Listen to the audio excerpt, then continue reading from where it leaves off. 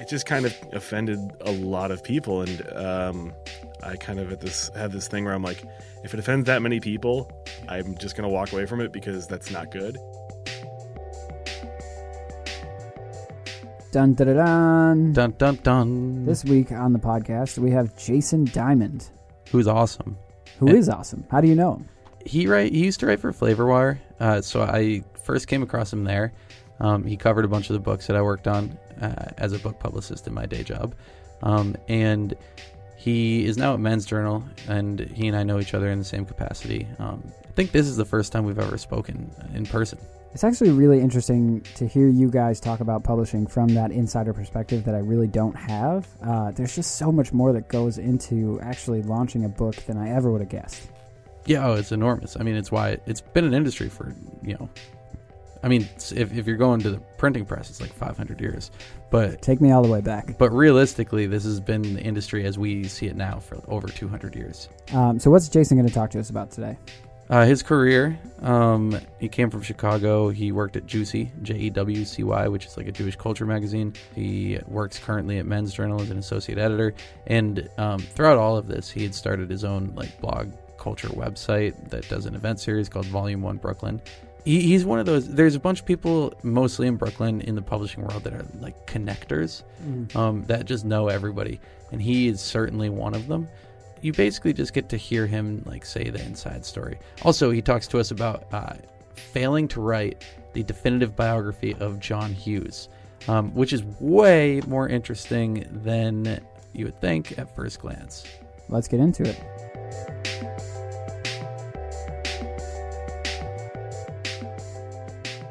So we have Jason on the show today. Hey, how you doing? I'm doing well. How are you guys? I'm doing okay. Pretty good. So, Kyle, what do you want to first start with Jason? I don't know. There's so many directions we could go. So, Jason, you've written a lot about John Hughes. I've written a lot about John Hughes. And I'm a huge fan of movies in general, but John Hughes tends to be one of my weaker areas. Like, I've seen Home Alone, I've seen The Breakfast Club, I've seen Pretty in Pink. I like that Home Alone is the first one you mentioned. Home Alone, That's a good sign. I don't know if I ever I didn't know that realized was him until this year. Yeah. how much people don't care about Home Alone, because I have a group of friends who cares a lot about Home Alone to the point where they do Home Alone trivia and things like that. So I was just assumed that it was something that people recognized as one of the great American classics, but that is not the case. It's definitely one of the great American classics. And I mean, I wrote this thing for The Atlantic on the anniversary of it, I think in like last November, about how you basically get from Home Alone to the Harry Potter series in like 2 steps. How do you get there? Wait. Chris Columbus Okay, directed it. that's fair. He was basically, John Hughes took him under his wing. And if you watch the 2 movies, well, not the 2 movies, but the first 3 Harry Potter films, I feel like you can really see a lot of the Hughesian and the Chris Columbus kind of stuff, like the very like whimsical like scenes in the John Williams scores, and then once that series progresses, it kind of actually starts to seem a little bit more like a Johnny. There's all the teen angst, and there's all the the hormones and the. So I think even though Christopher Columbus wasn't involved in those other films, it's definitely there. So. His mark is felt. Yes. That's so this is probably like the 8th consecutive episode out of 8 where we've managed to steer the conversation towards Harry Potter in one way or another. I didn't even think about that. I'm keeping track. I'm keeping score. We actually had to cut Harry Potter conversation out of a different episode because it was literally every single episode that we did. It's still there in spirit, though. Is there a podcast called Pottercast? Because I feel like There has to be. yeah, Do you guys want to start it? I'll do. Yeah, Did you read Harry Potter? Are you a Harry Potter fan? I'm a fan, but I read them. How are you not a fan? I'm a fan. I like the movies more. The books I read just to be because I'm a weirdo completist. But the movies I think are fantastic. I have a weird thing against people who don't like it. I'm like, why don't you like this? This is good. This is great stuff. It's a wizard and it's magical. It's a great coming of age show. Well, speaking of magical, I saw on your Facebook recently that you did something called a drunk TED Talk. Yes. What is that?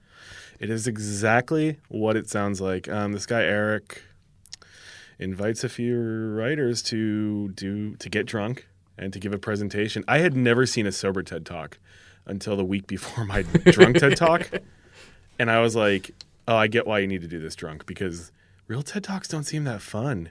What did you talk about? Guy Fieri. Oh, it was the theme was guilty pleasures, and I was like, Guy Fieri. That's my one. I don't believe in guilty pleasures. I believe everybody can be into whatever they want. Highbrow, lowbrow, I don't care. But Guy Fieri, there's just something. I feel so dirty that I watch so much Guy Fieri. You'd eat that off a flip flop. Wait, so why does Guy Fieri make you feel dirty? He's just gross. I mean, he's scary and creepy, and I think I called him like the nightmare that capitalism created. My twin brother is obsessed with Guy Fieri and wanted to be him for Halloween, but refused to shave his beard. I also think I'm obsessed with him. But, like, part of the conversation that I was going to give, I was, like, doing slides and stuff, and the slides are pretty great, but part of it was going to be about how Pete Wells in that 2000, I don't remember now, 13 review of Guy Fieri's Times Square place, the most famous restaurant review in New York Times history at this point. I think he called him like the new Calvin Trillin, and it was like it was supposed to be like not like a total. It was like the whole review was an insult, but that was sort of like what you do on your show makes you sort of like Calvin Trillin, because you're going to these like small diners and these places that aren't like foodie meccas, and they're not like owned by celebrity chefs. And I was gonna go in on it's Calvin Trillin. He's great. Very important to American food writing. And then that poem happened in the New Yorker, and I was like, Calvin Trillin, he screwed up so bad. So I have a very vast knowledge of that's like at surface level. So fill in the blanks on that. What poem in the New Yorker from Calvin Trillin? He wrote some poem that I guess his excuse was he was making fun of urban foodies, but it was basically kind of like boiling down all Chinese culture to certain provinces, and like how that's all that matters, and it just kind of offended a lot of people. And I kind of have this thing where I'm like, if it offends that many people, I'm just gonna walk away from it, because that's not good. Yeah. And I read it and I kind of understood where some people can get upset about that. Of course. I mean, it's like the big thing last year where somebody pretended to be Asian American to get their poem. Oh my God, that was the worst. Yeah, that was. Wait, what is this? I'm hazy on the details, but basically somebody submitted a bunch of poetry and it never got accepted anywhere, so he changed his name to sound Asian. And no, it was straight up. It was like he lied about like changed who he was. his name to be Asian. Yeah. To sound Asian, and like the poem got accepted. So a bunch of poems. Yeah. So I mean, in one sense, it proved his point, but in another, that's just like the slimiest thing you can do. Yeah, that was. I feel better about watching Guy Fieri than even thinking about that. Oy, that's terrible. Well, I mean, all right. This is we're terrible at segues on this show, but let's back up a little bit. Yes. And start, with kind of like your trajectory in your career, how you got to where you are now, like where you started, some things that you did in between. Just give us like the brief overview.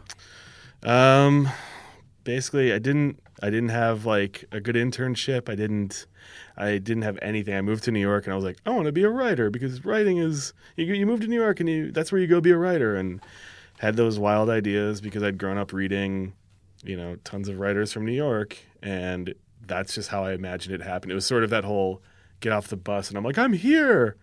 Bright Lights, Big City. Bright Lights, Big City. Yes. But which is actually one of the novels that kind of helped me want to move to New York. I loved that book so much. Yeah, me too. And the movie was great too. Kiefer Sutherland and Michael J. Fox. Yeah. Are you kidding me? I actually just interviewed him the other day, Jay McInerney. He's great. Wait, is he still writing? Yeah, he's got a new novel coming out. His first in a few years. Wow. Yeah, that was one of the, that was one of the books, like, the Joan Didion lived in New York. I know she's more connected to California, but all these writers, even the beats that I liked when I was like 14, and all the punk stuff was here, and I was like, I got to move there, and I'm going to be a writer. And then I got here, I'm like, how do you become a writer? I don't get this. And slowly but surely, I just kind of started going to readings. I started a blog. eventually I put that blog down. But this is while I was also, my idea was I'm going to break into writing by writing this John Hughes biography. And I spent 5 years doing that, 6 years almost, like chasing down all these crazy leads to find people to talk to. Meanwhile, I had no idea how to write a biography. I did not know anything about biographies. I read a lot of them, but I didn't know what it took to write them. And yeah, so I did not get any writing jobs. I didn't, really try to get writing jobs. And then one day I just kind of had this idea. I'm like, I should just start a blog and maybe get some free books out of it because I want to write about books, but no editor is going to assign me anything because I can't get the books. And anyway, so I started this website called Volume 1 Brooklyn, and for the first 6 months, it was 40 people a day read it or something. And then I started doing events. I just was like, I used to book punk shows when I was a kid. I'm going to start booking reading events now. And, it just kind of started snowballing. People started really caring about what I was doing, or at least they started caring about the events and the website. And that kind of gave me the courage to start talking to editors and just being like, hey, I've got this idea. I want to write about it. And, a lot of them would shoot me down. But I started writing about music first. That was the first paycheck. And then sites like The Rumpus started popping up, and I became friends with people there, and I would pitch them, and one thing led to another, and now I'm a professional writer after all these years. So, but your trajectory was kind of I know this just from researching the hell out of you, but you worked at Juicy.com, yes. You were at Flavor Pill, which is where I really first kind of came into contact with you. And now you're at Men's Journal, right? Yes. And you want to talk about the culture of each of those spots and how you progressed through? Yeah, I mean, Juicy was actually before Juicy, I had been a contributing editor. This was my first name on a masthead at a magazine called Hebe. And Hebe was also sort of part of this, the same thing Juicy was. It was sort of this post 9/11 new Jewish culture that was supposedly springing up. Is that still around? Because I know that magazine, but I don't know if that's just a super old. The magazine's not. I know the magazine isn't, but I don't know about the website. And just for anyone listening, Juicy is JEWCY. Yes. It's a Jewish culture website. Yeah, and that was just sort of a weird thing because I'd been doing Volume 1 for a year and a half, and I'd been writing for various places, and one day my then girlfriend who worked for the company was like, hey, they need a new editor. Can you... Serendipity. Yeah, can you take over this job? And I'm like, I want to get out of bed. It's kind of cold. It's February. And then I'm like, wait a minute. Yeah, of course. I'll totally do that. And, the website wasn't even working for the first 3 weeks. It was down. Nobody could access the website. And I was still putting stuff up. And it was weird. It's it was I was raised pretty Jewish. My family's my father's family are Holocaust survivors.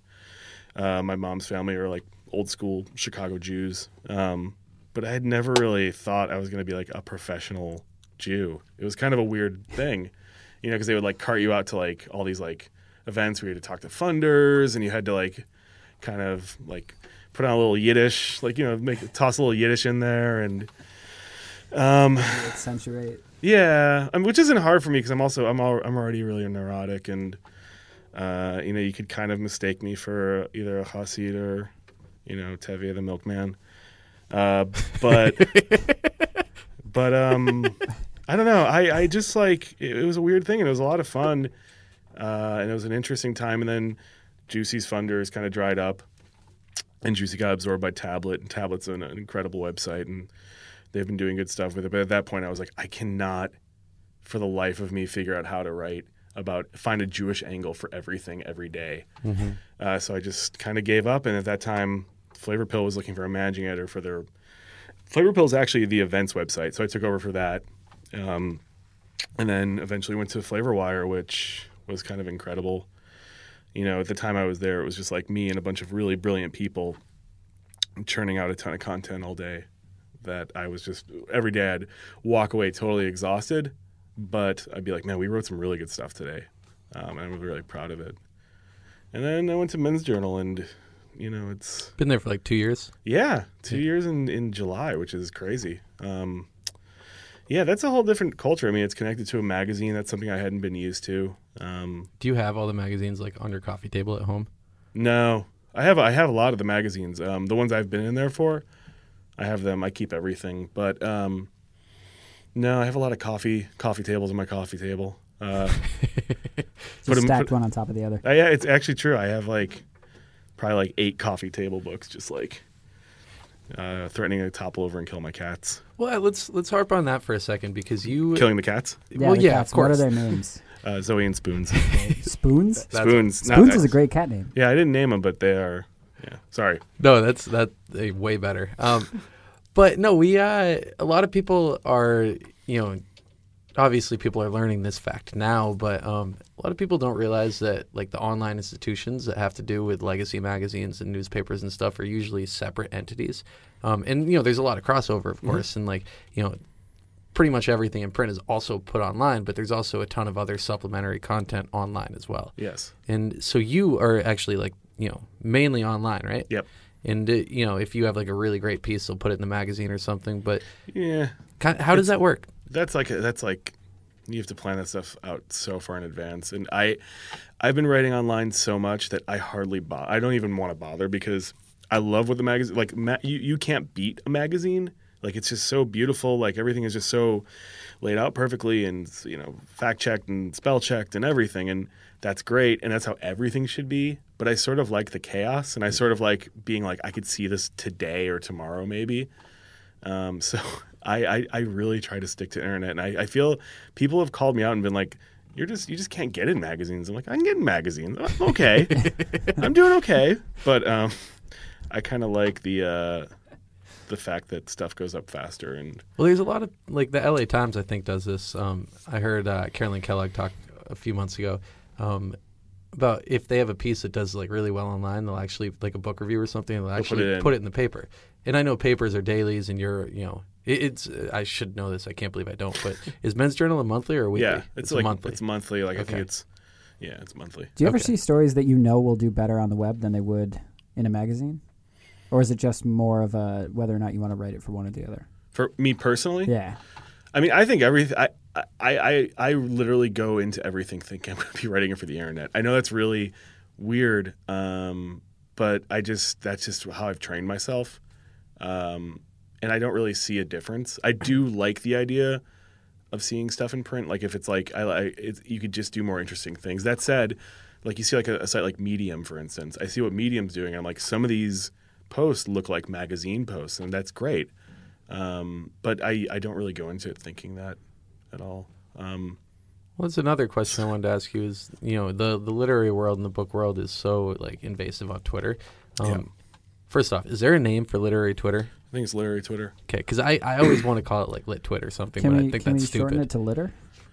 Yeah. I guess it doesn't work. I guess it sounds kind of derogatory. I feel like that's like Cat Twitter might have that. Which I'm also part of Cat Twitter now. Is there a Cat Twitter?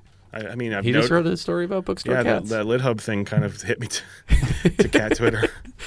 I mean, it's just I wanted to like really talk about it because basically every guest that we've had on the show is because they're like super prolific on Twitter.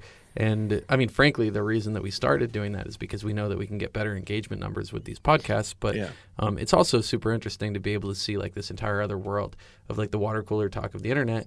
And like, I mean, you probably met 1 million people from Twitter, right? Oh, yeah. But I mean, the thing is, I was already equipped for that because I spent my teens in AOL chat rooms. And, when you're like a lonely punk kid in the suburbs, that was how you would finally meet those people in person. So it was like, I've been doing this for years. Like, that's how I've always gotten to know people. And that's like when people were saying, if you meet people on the internet, they're going to kill you. Like, that was like the in the 90s, that was sort of how people kind of saw it. Like if you're going to end up in a dumpster if you meet somebody off the internet. And now it's like, that's just how you do everything.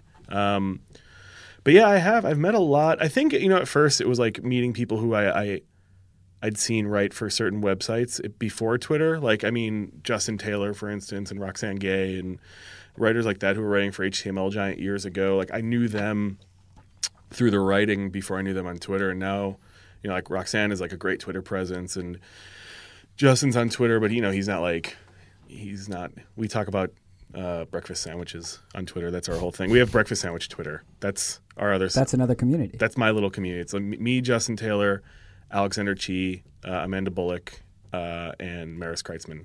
What's your go-to breakfast sandwich? Just an egg and cheese. I really no sausage or bacon. I like ham. No. Yeah, see, I can't. Wait, do roll ham. or bagel? I like it on a roll. You gotta go roll. Yeah. Gotta go roll. Roll is a bagel's too much. tried and true method. A bagel can be interesting. No, I've had some good ones. Everything bagel too much or bread. do you go Everything. I've had the straight? everything. Yeah. The everything egg and cheese is too much bread. You get like all is kinds too of much. crap in your teeth. Yeah, but I don't do it. That's why. I mean, it's nice. It's there, but I stick with the rolls. Let me ask you a question. Yeah. Bagel with cream cheese, is that a sandwich in your mind? Is that a breakfast sandwich? It's a bagel with cream cheese. Is it a breakfast sandwich though? It's an all the time sandwich. All the time. Put sandwich. cucumbers so on not it. just Put cucumbers No, on it. It don't becomes do a it. breakfast grape sandwich. jelly. What about grape jelly? No, I'm very particular about this. Light schmear. You can put some capers. You can put some onions. Maybe a tomato slice. Maybe a tomato. Nice and thin. Yeah. Yeah. You got to go thin with the tomato, unless it's a great tomato, and then you can go thick. Yeah, if it's great tomato, but good luck. It's Wait, tough. really though, capers. I love capers. Capers are the best. If you have fish, especially if you have a fish. All right. Yeah. Little locks on there. Oh yeah. Well, all right. So, anyways, Can I join breakfast sandwich Twitter? yes, I anytime. have a lot of questions. Yeah. Anyways, I'm sorry. well, no, it's totally fine. So, I mean, going back to your life as an editor, you are kind of unique in the sense that you are, both an editor and a writer. Usually, people are one or the other. Yeah. So you assign all these great stories, which I assume means that you're coming up with all these great ideas all the time. And I've seen you work, in pitching you books during my day job, and you're quick. But at the same time, like you have all these like really great thought pieces that you write. Like you write about fucking punk music for the Paris Review. Who does that? But like, how does that correspond with like assigning a book review or writing about books? Or like, does your brain have to like change directions when you're doing something like that? I go into editing as a writer. That's always my philosophy. It's like I know there are editors who are like, that's an editor's editor. They've got it all down, and they will red pen you, and you'll learn so much from it. I love that. I can be like that. I can be very, but I go into it. I'm like thinking like, how does this writer particularly want to approach this story? And that's how I tell them like, this is how I want you to write it. And 9 times out of 10, I get what I want from that. And I've always found that really incredible. I'm like, I'm not going to assign like blindly some writer I don't know. I'm going to go to a writer I like and be like, hey, I want you to do this. This is what I want. And 9 times out of 10, they come back with it. And it's an incredible thing. There's always going to be the editing process after that. But how often do people pitch you ideas that you're like in love with? I would say pretty often. It's just what I can publish and what I can't, just because there is a certain tone you have to adhere to and all of that kind of fun stuff. But that said, the writers I work with, I'm in love with. I genuinely, I would jump in front of a train for some of these writers because they're brilliant people, and I'm like, I know I'm paying you, but like with Volume 1, we don't make any money, so like the writers give us stuff for free, and it's just like that's incredible. But with Men's Journal, I get to work with so many writers I like, and I think it's a respect thing. They turn in good stuff. And can you tell us what you pay them, or is that no? Okay, no. Taboo. Absolutely cannot discuss. Yeah, that's nah. So all right, so I have a question though. But when you're having that initial conversation with a writer who you care about, how does that go? How much do you tell them about what you want to see come back? I usually pretty much spell it out for them. I give them what I kind of do is I'm like, hey, there's this one writer, for instance, today I just emailed, and I was like, hey, and just totally just plain and boring. She just got back from Japan. I'm like, I want somebody to write something about street food, specifically Japanese street food, because that's just something I'm interested in. And you're a very smart writer, and I like the way you research things and kind of put a little bit of personal in there with some research stuff. And it'd be great if you could do this. And I'll wait for her response, and we'll go back and forth on it, and then the piece will get written eventually, hopefully. And so how much of the stories that you commission are stuff that you're like genuinely interested in knowing more about and stuff that's coming down? Everything. That's so cool. I'm so interested in so many things. This is kind of a funny thing, but it's not funny. It's what it is. But I went to my doctor a few years ago because I had ADHD as a kid. And I went back to my doctor and I'm like, I can't still have this, right? Like I'm not like, and I actually got diagnosed. I still have ADHD, so I'm like always needing new things, and I'm always like, I can't stay on one thing. I cannot, I could watch a baseball game, but then like because like there's something about that where I'm like, okay, it's meditative, and I can kind of connect with this. But if you walk in my house right now, there are 4 open books. Like I have to be just like doing this, doing that. I have to, and it's just because I can't. There's just something about like if it's not like with baseball, for instance, that's the pace. The game is that there's the pace of the game. When I'm reading a book, there's a certain pace that I'm not getting, so I have to read the other book and I have to do this. And it's the same thing with stuff. I can be interested in certain stories one week and then a totally different kind of story the next. So I mean that comes across in your writing. You write about music, fashion, punk rock, John Hughes, books. I mean, even the essays that you edit for Volume 1 Brooklyn like span everything that you can imagine. Yeah, so I will say that Volume 1, that's a lot of my partner on that, Toby Carroll, who's brilliant and also is his own weird machine. That dude reads like 5 books a week, and he's got 2 books coming out this year. And does he? He has 2 books. What are they? He's got a short story collection and then a small novel. Cool. He's nuts. I can't. How many books do you read a year? I don't know. What's your number, bro? I tried doing the Goodreads. I still do Goodreads. I can't stick to it because I don't put like all the books I read for research. Yeah. Like I just reread, and I don't know if it's like this weird thing, but I was like, I reread Play It As It Lays because I'm writing this piece. And there's a kind of a thing about Didion in there. So I was like, it's like it's a fast read. I got to reread it. And I'm like, did I put this on Goodreads? I don't know. It's kind of like, people might think I'm pretty basic just reading Didion, but I'm not. So I was like, okay, in the reviews I have to mention this is the 3rd time I've read this book. I don't know why. Do you think that people actually check your Goodreads shelves though? No. Well, actually, no. You know what? There's a lot of people who like stuff on there. So it's a lot of people I don't know. So I'm not really sure, to be totally honest. I do a lot with Goodreads in my book publicity life, and I don't think I've had a friend request from somebody I knew for 2 years.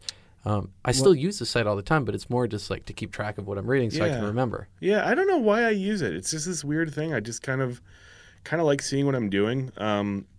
I've had the account for a few years, and I never used it until maybe like last year, a year before, and last year it was like, you've read 34 books, and I was like, yeah, right. No, I've read like triple that, at least quadruple that. Goodreads taunts me because I did the whole like how many books can you read in a year thing, the challenge. Yeah, and I always do 1. I set 1.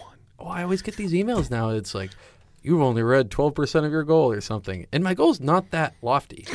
It's like a fitness coach. Yeah. What if it's screwing with you? It's like it's changing it, and it's. I'm actually. The machine is against you. I got that email today. It's not counting books.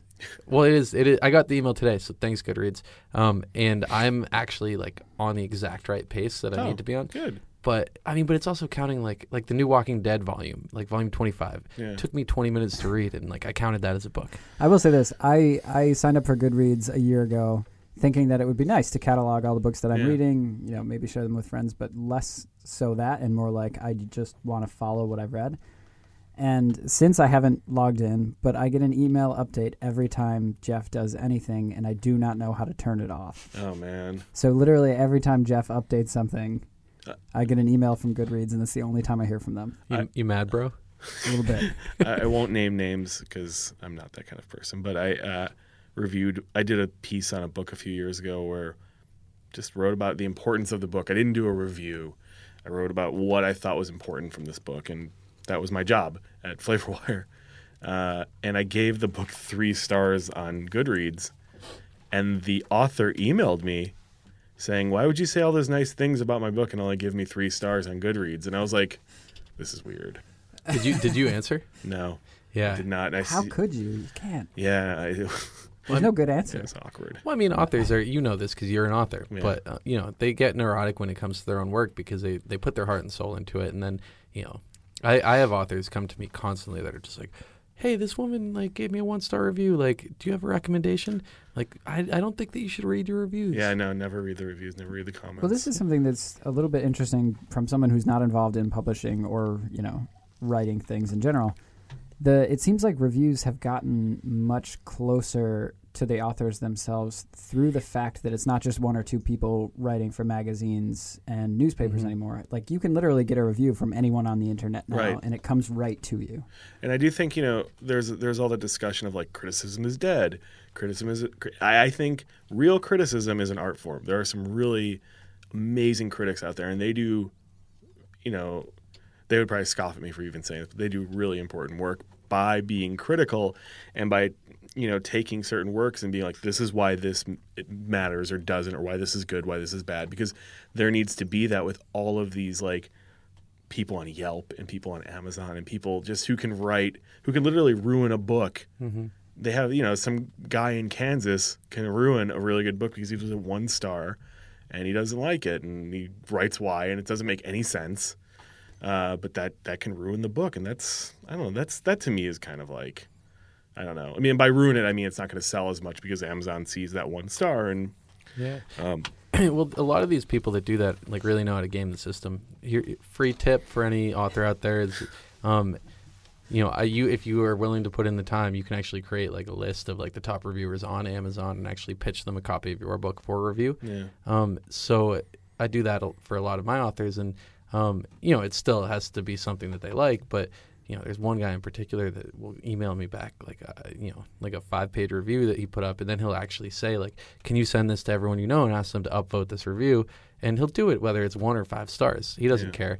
But you basically can game the system to like screw over an author or make them, succeed. Well, that's why I think that also points to the importance of good critics, though, because I have critics that I follow for movies, and a good critic is so hard to come by, especially somebody who writes in a voice that you appreciate. But once you find that person who you can trust to not recommend shitty content or content that is invaluable or that isn't valuable, it's very helpful to cut through the muck that is most of the things that are released. See, when it comes to literature, I actually think Amazon. I say Amazon, but Amazon isn't that bad. With film, we have movies are so bad right now, and film critics are the ones who are getting cut out the most. Like you see, like what was that site, The Dissolve, that Pitchfork had? That was a great site. They couldn't keep it up. It just didn't work. I mean, film reviews are just sort of like, they're not helping. They're just like saying, there's no real discussion there. Whereas literary criticism, I still feel like is very valid, and there's something to be said about that. It kind of keeps writers and it keeps the literary world in check, and it's not just about certain books anymore, which I like. It's about literature in general. It's about like opening it up to people who have been ignored for years. That's criticism. I mean, it's like when people say there are not enough writers of color. And that's criticism, and that's good, and that's important, and that's really yielded a lot of positive results in literature, I think. It's been great. Speaking of that, you are a literary critic. Yeah. So putting this through the lens of your work, like how do you, if you hate a book, will you still like review it? If you hate it, and then on that same note, like if a friend of yours comes up to you and says like, hey, can you do something at Men's Journal about my book? Like, how do you react to that? What do you do? Well, I don't. I remember Isaac Fitzgerald, my good friend. We were just talking about him. He got like raked through the coals for saying the whole no haters thing. Remember that when he started at BuzzFeed? Yeah, people hated that. Yeah. and for anyone who doesn't know it, he basically said he would not publish any negative book reviews on BuzzFeed. And I was like, dude, Isaac is one of the greatest people I know. I'm like, I get what he's saying, and we are all in the same fight trying to get people to read books. Like, it's important. Americans don't read books. It's like if you are going to publish negative stuff, whatever. I mean, I have gone after things that I think are just generally bad, but I'm not going to like trash something. I would never, if I'm assigned a book and I don't like it, I'm not going to sugarcoat it. I'm going to say what I think is wrong with it. But I do think that there is sort of an art to doing that. That said, I do kind of like, what is the Hatch Job of the Year? That thing that, like the nastiest review of the year award. I always do find that really funny. Who publishes that? I forget. I think it's a British magazine. But like, what's her name? Curtis Sittenfeld. Yeah. I just read her book and I think it's great. She's awesome. Yeah. And who do they give it to? I forget who it is. But I was like, I knew whoever the reviewer was, I'm like, why did they give this to him? I knew they were not going to like this book. It was a funny book, and it was a good book, and got a bad review. And then they turn around and they write something else positive about her. And I'm like, that's weird. I don't get how that works. But when a friend comes at me with something, I mean, I think like if I'm doing a book roundup, I don't think there's anything wrong with putting that on a roundup. I'm not going to like, personally, I'm going to give it to somebody else to do it. I'm not going to do it.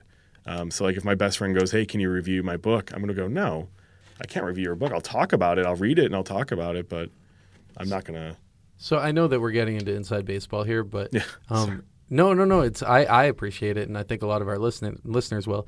But I was recently asked, and hopefully this is actually going to be published in Independent Magazine next month. Oh. But I was asked, what sells books, and I sat and listened to this question and thought about this question for like a week because it is such a difficult thing to pinpoint because there is no silver bullet. I mean, like, yeah, you can go on Diane Rehm or the Writers Who Don't Write Podcasts or something. And, we sell lots of books. Everyone. Tons of books, hopefully. So dozens, literally like, dozens of books. Hopefully my book is coming out one day. In November. But yeah, no, I mean, like, yes, there are some mainstays that will sell books, right. And that's been proven. But there was also an article recently that said, like, the New York Times book review, somebody tracked every review that they did for, like, a year or something. And, the average sales were, like, 200 books per review or something. Wow. But, there's a lot of other like pieces that come from that where if you have a review in the New York Times book review, then you're going to get 100 bloggers that want to talk about your book. Right. But I guess my question is, do you think roundups sell books?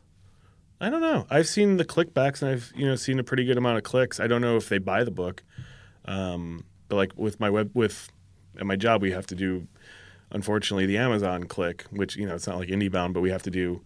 That's just how it is in company policy. But I see a lot for some certain titles. I see a lot of clickbacks. Like I could see the clicks, and I'm like, oh, like 300 people clicked yes on that. They clicked on this, so maybe they're interested in this. Is there something besides the roundup that you see a lot of click-throughs on, specifically related to books? Well, the reason I ask that is because in my experience, and I'm totally basing this off of just like. There's the ice. Yeah. I'm basing this totally off of like, unsubstantiated claims, but like I don't think that there's a ton of sales from that. Yeah. However, I do think that, a certain person or individual going to bat for a book can sell a ton of copies. And I mean, that works with film and it works with music and comedy and whatever. But, I think it's just as much about who writes the review or the roundup or whatever as it is about, the outlet that they write it for. Yeah, I mean, I that's totally what it is. At the end of the day, is the author needs to work. Mm-hmm. The author needs to get out there, and they need to do readings. This is the thing. On the other hand, you could say this about book reviews, but some publicists will come back and be like, "Well, book tours also don't matter." And the thing is, you just got to work your ass off. I have not put out a book yet. I have seen 100 friends put out books, and the ones that work are the ones that are successful, either by sales or by good reviews, mm-hmm. and that. There's the thing where it's like the effect, the effect on your next book is that, if it doesn't sell a ton, if a lot of people are talking about your book, yeah, that's good too for the next book. You just got to think about it in like certain terms. Like there's so many factors that go into it. Yeah. Like, I mean, I am going to do the total Henry Rollins thing and just get in the van and tour and do as many interviews as I can when my book comes out. That's what I tell everyone. I'm like, just work, mm-hmm. And the other thing, the weird thing is I am not a fiction writer. All of my friends are fiction writers. So I've seen they have a harder time, I think, than I actually think not fiction writers. Nonfiction is so much easier to publicize. Yes. But fiction, I think, man, you got to really, I see what they go through to get just like 5 people to come to their events. Mm-hmm. It's like they work their butts off and it's tough. And, yeah, I've learned from them what I should try to do better. Yeah. Is there anything different that you're going to try and do when you do get to it? Like I said, just tour a lot. Yeah, just lots of touring, lots of talking to people. Yeah, and just I guess this is as good a time as any to bring this up. Yeah. But talk about like the differences in literary culture in Chicago and New York, because you were born and bred in Chicago and you mm-hmm. lived there until when? Until I was about 22. And were you like a big part of the literary world? Not at all. Okay, but you go back often, right? I go back often enough. I will say there was, when I was a kid, I didn't know of any literary scene in Chicago. there was one place I went to, and there was this place that's still there called Quimby's, which is like all these like off weird comics and just all sorts of cool stuff, and like weird books, and like a lot of, like that's where I like read like Lydia Lunch, like a lot of like transgressive. It was a cool place for like a 15-year-old kid who, I don't know, 14-year-old kid. I was like 14, but that was my literary scene and my little world of like zines and used paperbacks that I bought at the Salvation Army. That was I didn't know anything else about Chicago. I hung out in the city all the time. That was where I lived, but no, I didn't know anything about the literary scene until I moved to New York. And now it's a great place. Mm-hmm. Now it's like you've got Lindsay Hunter, you've got Curbside Press, you've got Jacques Jamek, you've got all these writers. Megan's, I'm going to mispronounce her name, but she's the most wonderful human being. Megan Ceresa? I don't know. She's got an essay collection coming out on Harper Perennial, and she is a wonderful essayist. But you've got so much there, and it's incredible. So going back there is always really a thrill. But it's totally different. I mean, you don't have the big media. You don't have all, I mean, in New York, you literally have, 4 or 5 different events every single night if you want. Yeah, it's crazy. Yeah. Yeah. Cool. So I have a handful of questions that I want to ask before we get to your story, so I'll just get those out. But you write a decent amount for the Paris Review. Yes, I have, yeah. You have in the past. And, you write some weird stuff that I would never picture at the Paris Review. Yeah. And, fashion writing, punk rock music.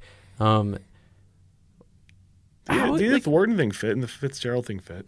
Well, the Fitzgerald thing is awesome. I actually have not read the Edith Wharton. I will. And I want to ask you about the Fitzgerald thing after this, but what was it like trying to write this stuff for the Paris Review? Like, who did you work with over there? Sadie. Okay, and like, what was the editing process like when you pitched that story? What did they say?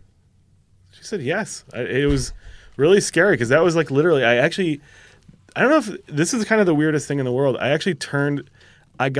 was coming back from vacation with my then fiance, now wife, and we were in St. Martin's getting on the plane, and I opened my laptop, and I'm like, holy shit, my Paris, can I swear? Sorry. Yeah. Please, say whatever you want. My Paris Review piece is up. This is the greatest moment of my life. And when we touched down, it had been like retweeted all over the place, and like Japanese fashion blogs picked it up. Wait, and which it was, piece is this? This was the piece on menswear, kind of like using books as sort of a prop. Yes. And I was like, J. Crew and stuff. Yeah. And I was like, this is the greatest. It was literally, to me, like the greatest moment of my life as a writer. And so I kind of was like, what should I do next? And I'm like, maybe I should like pitch the New York Times a story about my first Paris Review piece, because the day after it went up, we got home and I just got drunk, like celebrating, and I went to a coffee shop, and the guy that I used to serve at the coffee shop I worked at saw me. I was like, hey, and he like remembered me as this barista, and I'm like, this sucks. Like, this is like the best moment of my life. Straight back down to earth. Yeah, and so I pitched the New York Times, and they took that piece, and that piece ended up being like number 2 on the website. Like, and I was like, I'm number 2 on the New York Times right now. That's insane. But yeah, it was being edited. It's so hard at this point because it was a great editing process. It wasn't, I didn't have like the George Plimpton voice in my head like I thought I would. Like, oh yeah, she got to do it this way. But yeah, it was just. And I mean, I want to clarify that I loved all of the pieces I read from you on the Paris Review. Thank you. It's just like I'm used to them taking like centennial remembrances of Henry James. So it was just kind of interesting to see that, and I mean it worked. Yeah. So Daisy Buchanan, Yes. when we emailed the authors on the show, we actually asked them to provide us 3 different stories that they couldn't tell in the past because of X, Y, and Z. And when I asked Jason, he gave me a story that he wrote that was kind of like about the real life Daisy Buchanan from The Great Gatsby. So why did he struggle to write that?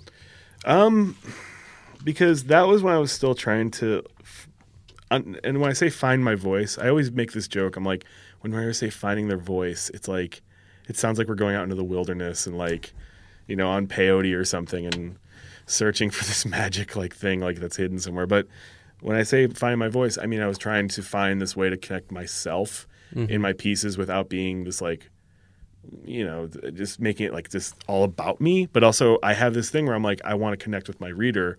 I don't want to just like talk over them and be like, this is a history lesson. So I wanted to find a way to put myself in the story and explain why this is so important.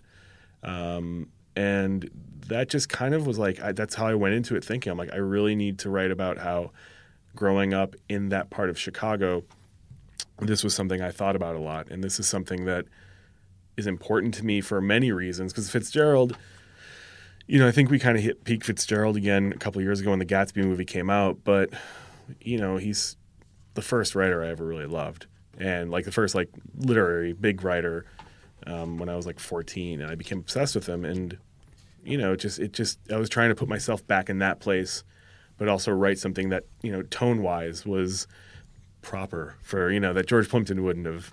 That was a like ridiculously well-researched piece too. Thanks. I had never heard any of what you talked about. Yeah. So everybody will put it in the show notes, but you should read this piece because it's a very unique and original take on one of the influences of The Great Gatsby. But did you already know all that stuff going in? Yeah. I knew about. I mean, I've known about her. You just did like a shitload of research about F. Scott Fitzgerald's back in the day. Yep. Okay. Yeah, did a lot, and it was cool because I still tweet it like once a year when it's. And like last year, like one of my favorite writers was like, "This is a great piece," and retweeted it. I was like, "I did it!" Yes. Who was the writer? Bill Buford. Okay. And I was like, "I did it! Finally, somebody likes me." When the Lev Grossman episode came out, Lev tweeted it, and then William Gibson retweeted it. Yeah. And that's cool. That's when I'm just like, holy, we made it. Yeah. The Rock retweeted me yesterday. I saw that. I'm so glad. Sorry, you brought this is that not up. William Gibson. No, wait, no. Yeah, but The Rock has 10 million followers. It was the best moment of my life. What was the tweet? I wrote something about him. Right, but do you remember the specific tweet? Oh yeah, it was like hashtag like like hump day motivation or something like that. And I was like, boom. So how many people read that piece after he tweeted that? Oh, it's like in the 100,000s at this point. Wow. Yeah, it's ridiculous. It was. Keep in mind, this was a piece about how The Rock's Instagram account is like crazy motivating. It is. It's great. I could go all day about The Rock, but I won't. It's all there. All right. So one question, then we're gonna get to your story. Yeah. You have a book coming out in November, the very end of November, yes. from William Morrow. Yeah. And it is called Searching for John Hughes, right? How is the process of writing a book different from like all of the prolific and ridiculously prolific writing that you do everywhere else? Well, I think sort of the mantra I'm going to go with when I talk to anybody about this is if you ever think you're ready to write a memoir, even if you sell the memoir, you're not ready to write the memoir because did you sell that? The John Hughes memoir. I'm sorry. I was thinking biography. No. The memoir. No, Okay. The book is. Yeah, I was not ready to write a memoir, and I did, and it was really draining and really hard and really. It kind of fucks with you a lot because you're sitting with it for like. For me, I'm fast, but I took my time on this book, and so I guess like 6-7 months I was sitting with it. Wow. And you're kind of like trying to find a way to like sculpt. Because my editor, who's brilliant, Margot Weissman, I love her very much. She's great. She was like, I don't want you to just write about trying to write John Hughes' biography. I want you to write your story. And I was like, why? Why does anybody want to know my story? And then I was like thinking about it. And I was like, oh, yeah, my story totally does connect with why I'm so obsessed with John Hughes. So I had to kind of like write about all these things that, I don't really try to think about or really talk about. And that was really difficult. It was really incredibly difficult. I want to come back to this in a minute because it has a lot to do with the story that you're going to tell us. But Fred Waitskin, who wrote Searching for Bobby Fischer, is kind of a mentor of mine, and he and I are I actually like the title, by the way. I know that I've seen the movie. Searching for Bobby Fischer? Yeah. I kind of was thinking about that. Well, he and I serendipitously came together a couple of years ago and have been like very quick friends since. So I actually got lunch with him today, and the whole point of the show is that Kyle and I both consider ourselves writers, but we never actually write anything. And we and whenever we have a story that's actually like really compelling, we're just terrified of the results because it all really has to do with like personal things that have happened to us. Yeah. And so I've harped on this a lot with Fred, and he has given me a ton of advice about, what I should be doing to take myself out of the story and write it as fiction or as nonfiction creatively.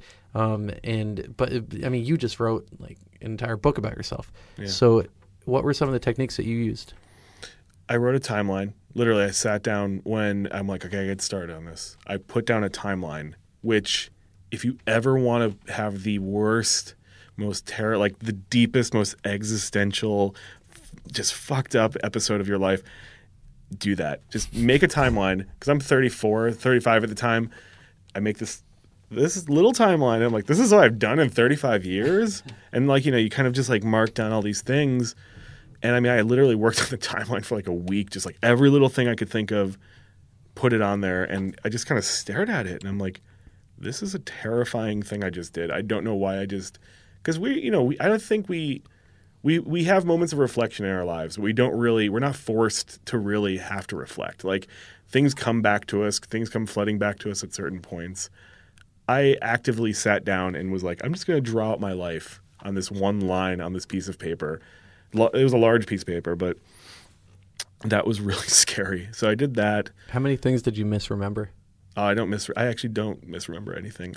I have a ridiculously strong memory. I don't know why. It's kind of a weird curse. It's like I feel like one of those like vampires who he lives like 800 years. He's like, I'm cursed with my memories. And how deep does it go? Could you put it down day by day, or is it mostly week to week? No, not day by day. It's like week to week event. And any event that I couldn't like totally like trace, I just kind of like worked backwards or forwards, and I'm like, okay, this is when this was then, and this is this, and so I mean, doing that was really tough. But I mean, as somebody who like kind of puts himself in a lot of what he writes, without trying to be like making myself the story, like I said with the Fitzgerald thing, I had to be the story, which was really difficult. So I had to figure out a way to sort of balance like personal storytelling with, I sort of wanted there to be some element of, without making it sound boring, criticism, like talking about Hughes and his movies, but kind of finding ways to circle it back to me, because that's what the book, has to be about. So, yeah, I mean, I had to drudge up a lot of stuff. I'm not close with my family. A lot of people are like, I couldn't write my memoir until my parents are dead. And I was like, I don't talk to my parents. I don't get along with anybody in my family, so I guess that's fine. So just revisiting a lot of that and trying to figure out a way to write it was really hard. So I'd sit down day by day, and certain parts I could write like 3,000 words. I'm like, cool, I just wrote 3,000 words. This is great. And then certain parts I would just sit there for like days, just like stuck, like holding myself back personally, because I didn't want to like revisit certain things and write about it. Mm-hmm. But I forced myself to. And are you like scared? Because this thing's coming out soon. Yeah. I mean, I am. I'm really scared. I mean, there's a lot of crazy stuff. I mean, I'm totally fine with talking about it, but like there's, a lot of stuff that my friends don't really know about me. And, it's a memoir. You don't know how people are going to react. And yeah, it's weird. It's a weird, so I write as much as I can and not think about it for the time being. So cool. Yeah. So now might be a good time to get into the story. Yeah. So I mean, we have this whole idea where like everybody has something that they can't write, something that they struggled with because of a million different reasons.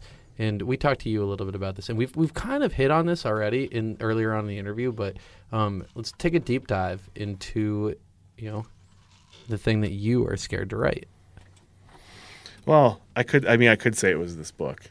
I mean, I could take the easy road, but that would be the easy way to say it, because I was really terrified. I started writing it and I was like, oh shit. But the thing is, what a chunk of the book is about failing to write another book. And ultimately I realized that was the book I couldn't write, was John Hughes' biography. I was obsessed with this idea, and that was the thing. It was this idea I had. And I had all these things in place just to sort of hold me back. And I put up all these roadblocks in front of myself to actually make it a reality. And I didn't know that at the time. I can write anything. That's the thing. I can pretty much write anything. I try to be as fearless as possible when it comes to I'm not like some like crazy journalist who's going to like jump into some war-torn country. But when it comes to like something I want to write, I can do it. I have to do it. But I realized that part of this memoir was like closure because I had been so fixated on even like up until like a few weeks before I started writing the book, I had kind of an offer to be connected with John Hughes' family. And I was like, all these years later, I'm like, man, maybe I should do that. And then finally I wrote the book and I was like, I'm never going to write John Hughes' biography. Because it's just something, it's so personal and that I've worked myself up about it so much that it's just never going to happen. So, I mean, like, talk to us about why, though. Like, you have an awesome piece in BuzzFeed and a second one in the Paris Review. I don't know which one came first, but... Paris Review, weirdly enough. Okay. And you kind of go into this, but, I mean, like, you love John Hughes. And I also have a lot of issues with him, and that's kind of the problem. Mm-hmm. Because, there's a lot of really problematic stuff in his films that when you kind of watch them enough, you kind of finally... you kind of realize his politics were a little out of whack. There's a lot of stuff that I don't like. Yeah. But yes, I do like. And you hit on those in the essays. It's all white people. It's, yes. Very specific to, one kind of like sexuality. Right. But what makes it really difficult to write about personally? Like what prevents you from thinking that eventually you'll be able to tackle a subject about like him? Yeah. Well, that's the thing, and that's what the book kind of uncovered is that I've put I think I really like it when writers can kind of connect personally with art because I think that's the importance of art is that we each come away with something. It's not like a collective thing. Like we can't all go look at a Pollock painting and be like, we all feel this way about this. I feel like we should all, but I do think a critic can help sort of stimulate certain thoughts about things. And with Hughes, I've become sort of a critic of his, I think, at this point, but to a point where it's like my obsession, where I've just thought about him so much. And it also has this real personal thing that I wanted to be in one of his movies. I literally thought that's what life was like. And, I attached most of my life to that idea that that's normal. That's what life is like. That's what it should be. And then it didn't happen, and my world just kind of like crushed when I realized, oh, my life isn't like that, and it's never going to be like that. And so there's just a lot of like baggage from years of just being with his films and thinking about them, but also putting myself in this position where they're like a text, and it's just so hard to like pull myself away from that, from conditioning yourself. So it's just I think put that away.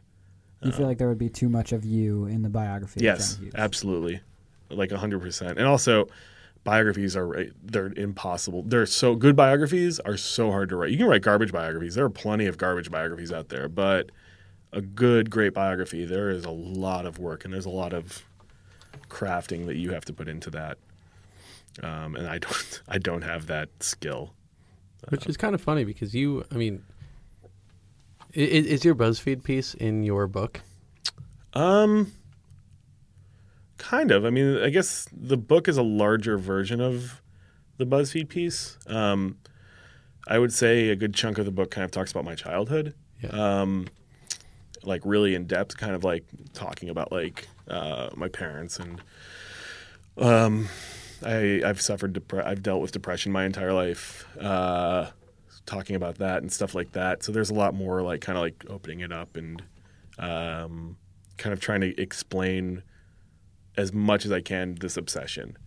Because I don't think like a guy moving to New York to write a book is a very interesting story. But I think there is something to be said about how we look at art and how we perceive and what we take away from certain art and artists. And that's what ultimately I think the book is about. And also failing. It's about failing because I failed to write this book. And I don't think we're really good at accepting failure as a culture. We don't like to talk about how worried we are about failing or how, failure does really make us who we are.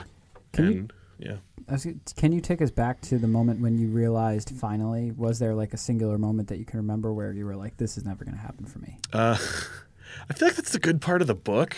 Okay. Don't give it away. Don't give it away.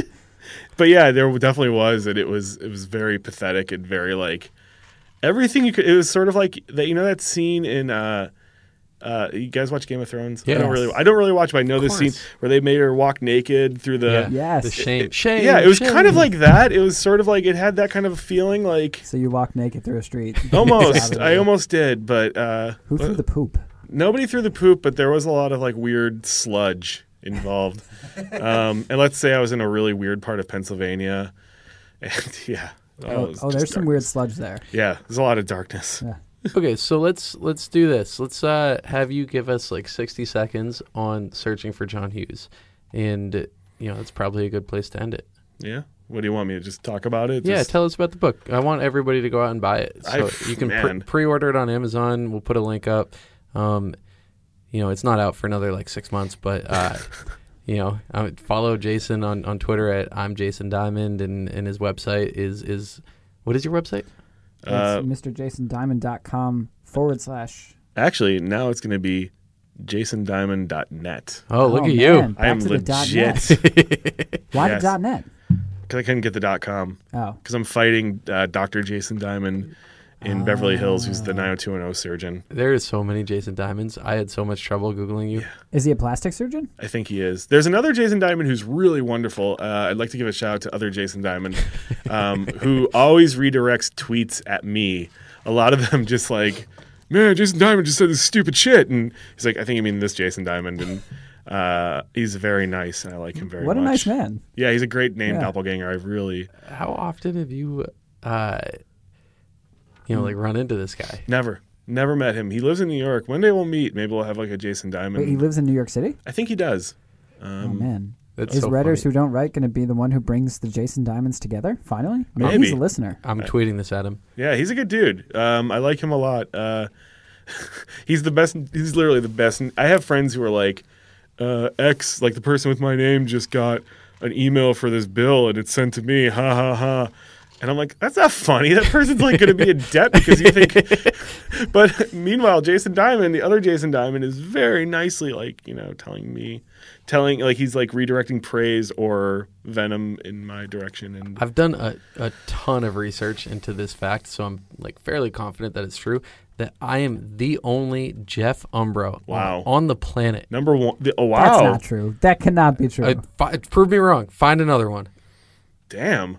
I've done like a ridiculous amount of research into this because I'm constantly getting like random Facebook messages from like Umbros out in like Umbria, Italy, and like so I'm just curious, and I'm the only one. There's only like 250 Umbros in the United States.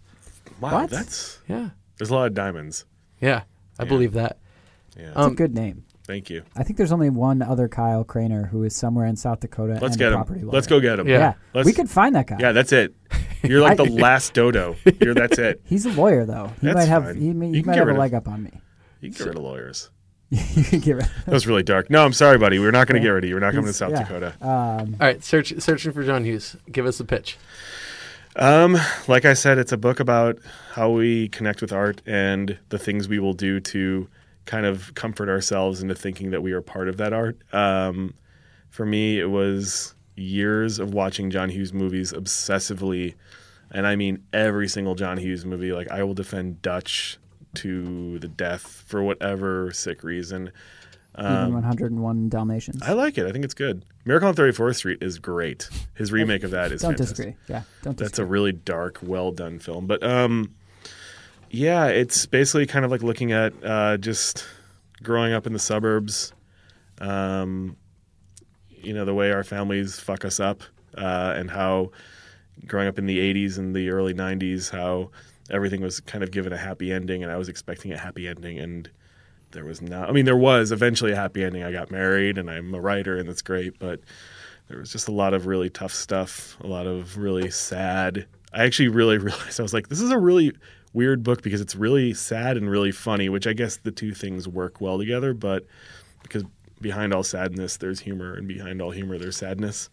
But yeah, it's basically looking at how we deal with things and how we also kind of don't. I don't do a good job of dealing with my problems, and I hide behind this idea that I'm going to write this biography, and I go to great lengths to meet John Hughes and many of the people in his movies, which I thought was pretty funny, like almost like Curb Your Enthusiasm-esque, like Larry David sort of awkward encounters. But reading it, I'm like, oh man, that's cringe-inducing. I am an awkward man. But yeah, so that's kind of the pitch. So go buy the book. Go buy the book. It's got a good cover. We're going to unveil it soon, I think. Oh, yeah? Yeah, it's nice. All right, so that's Jason Diamond. You can find him on Twitter at I'm Jason Diamond. You can find him online at jasondiamond.net. Coming soon. Coming soon in November. And, the website will be sooner. But the book will be out in November. You can get it at Amazon, Barnes & Noble, IndieBound, wherever books are sold. Pre-order your copy. It's called Searching for John Hughes. And thank you so much, Jason. Thank you, guys. I really appreciate it.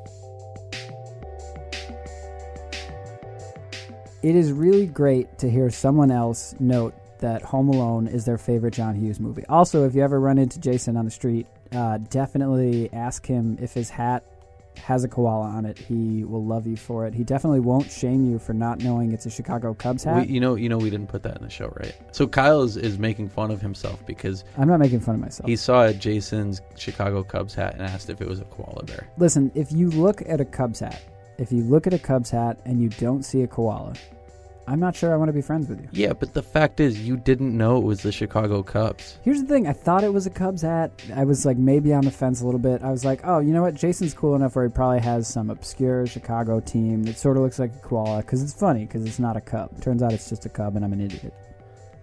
Yeah, I won't argue with that. Yeah. Thanks for tuning in. Check out the show next week. We have a surprise guest. She is awesome. She's fantastic. And you can find us online at www.podcast.com. Newsletter is tinyletter.com/www.podcast. Twitter is www.podcast. And there's a bunch of other places to find us that I won't bore you with. I want to thank Ryan Dan for doing the music at the top and the bottom of the show.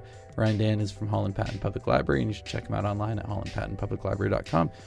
Peace. God, I hate it when you say that.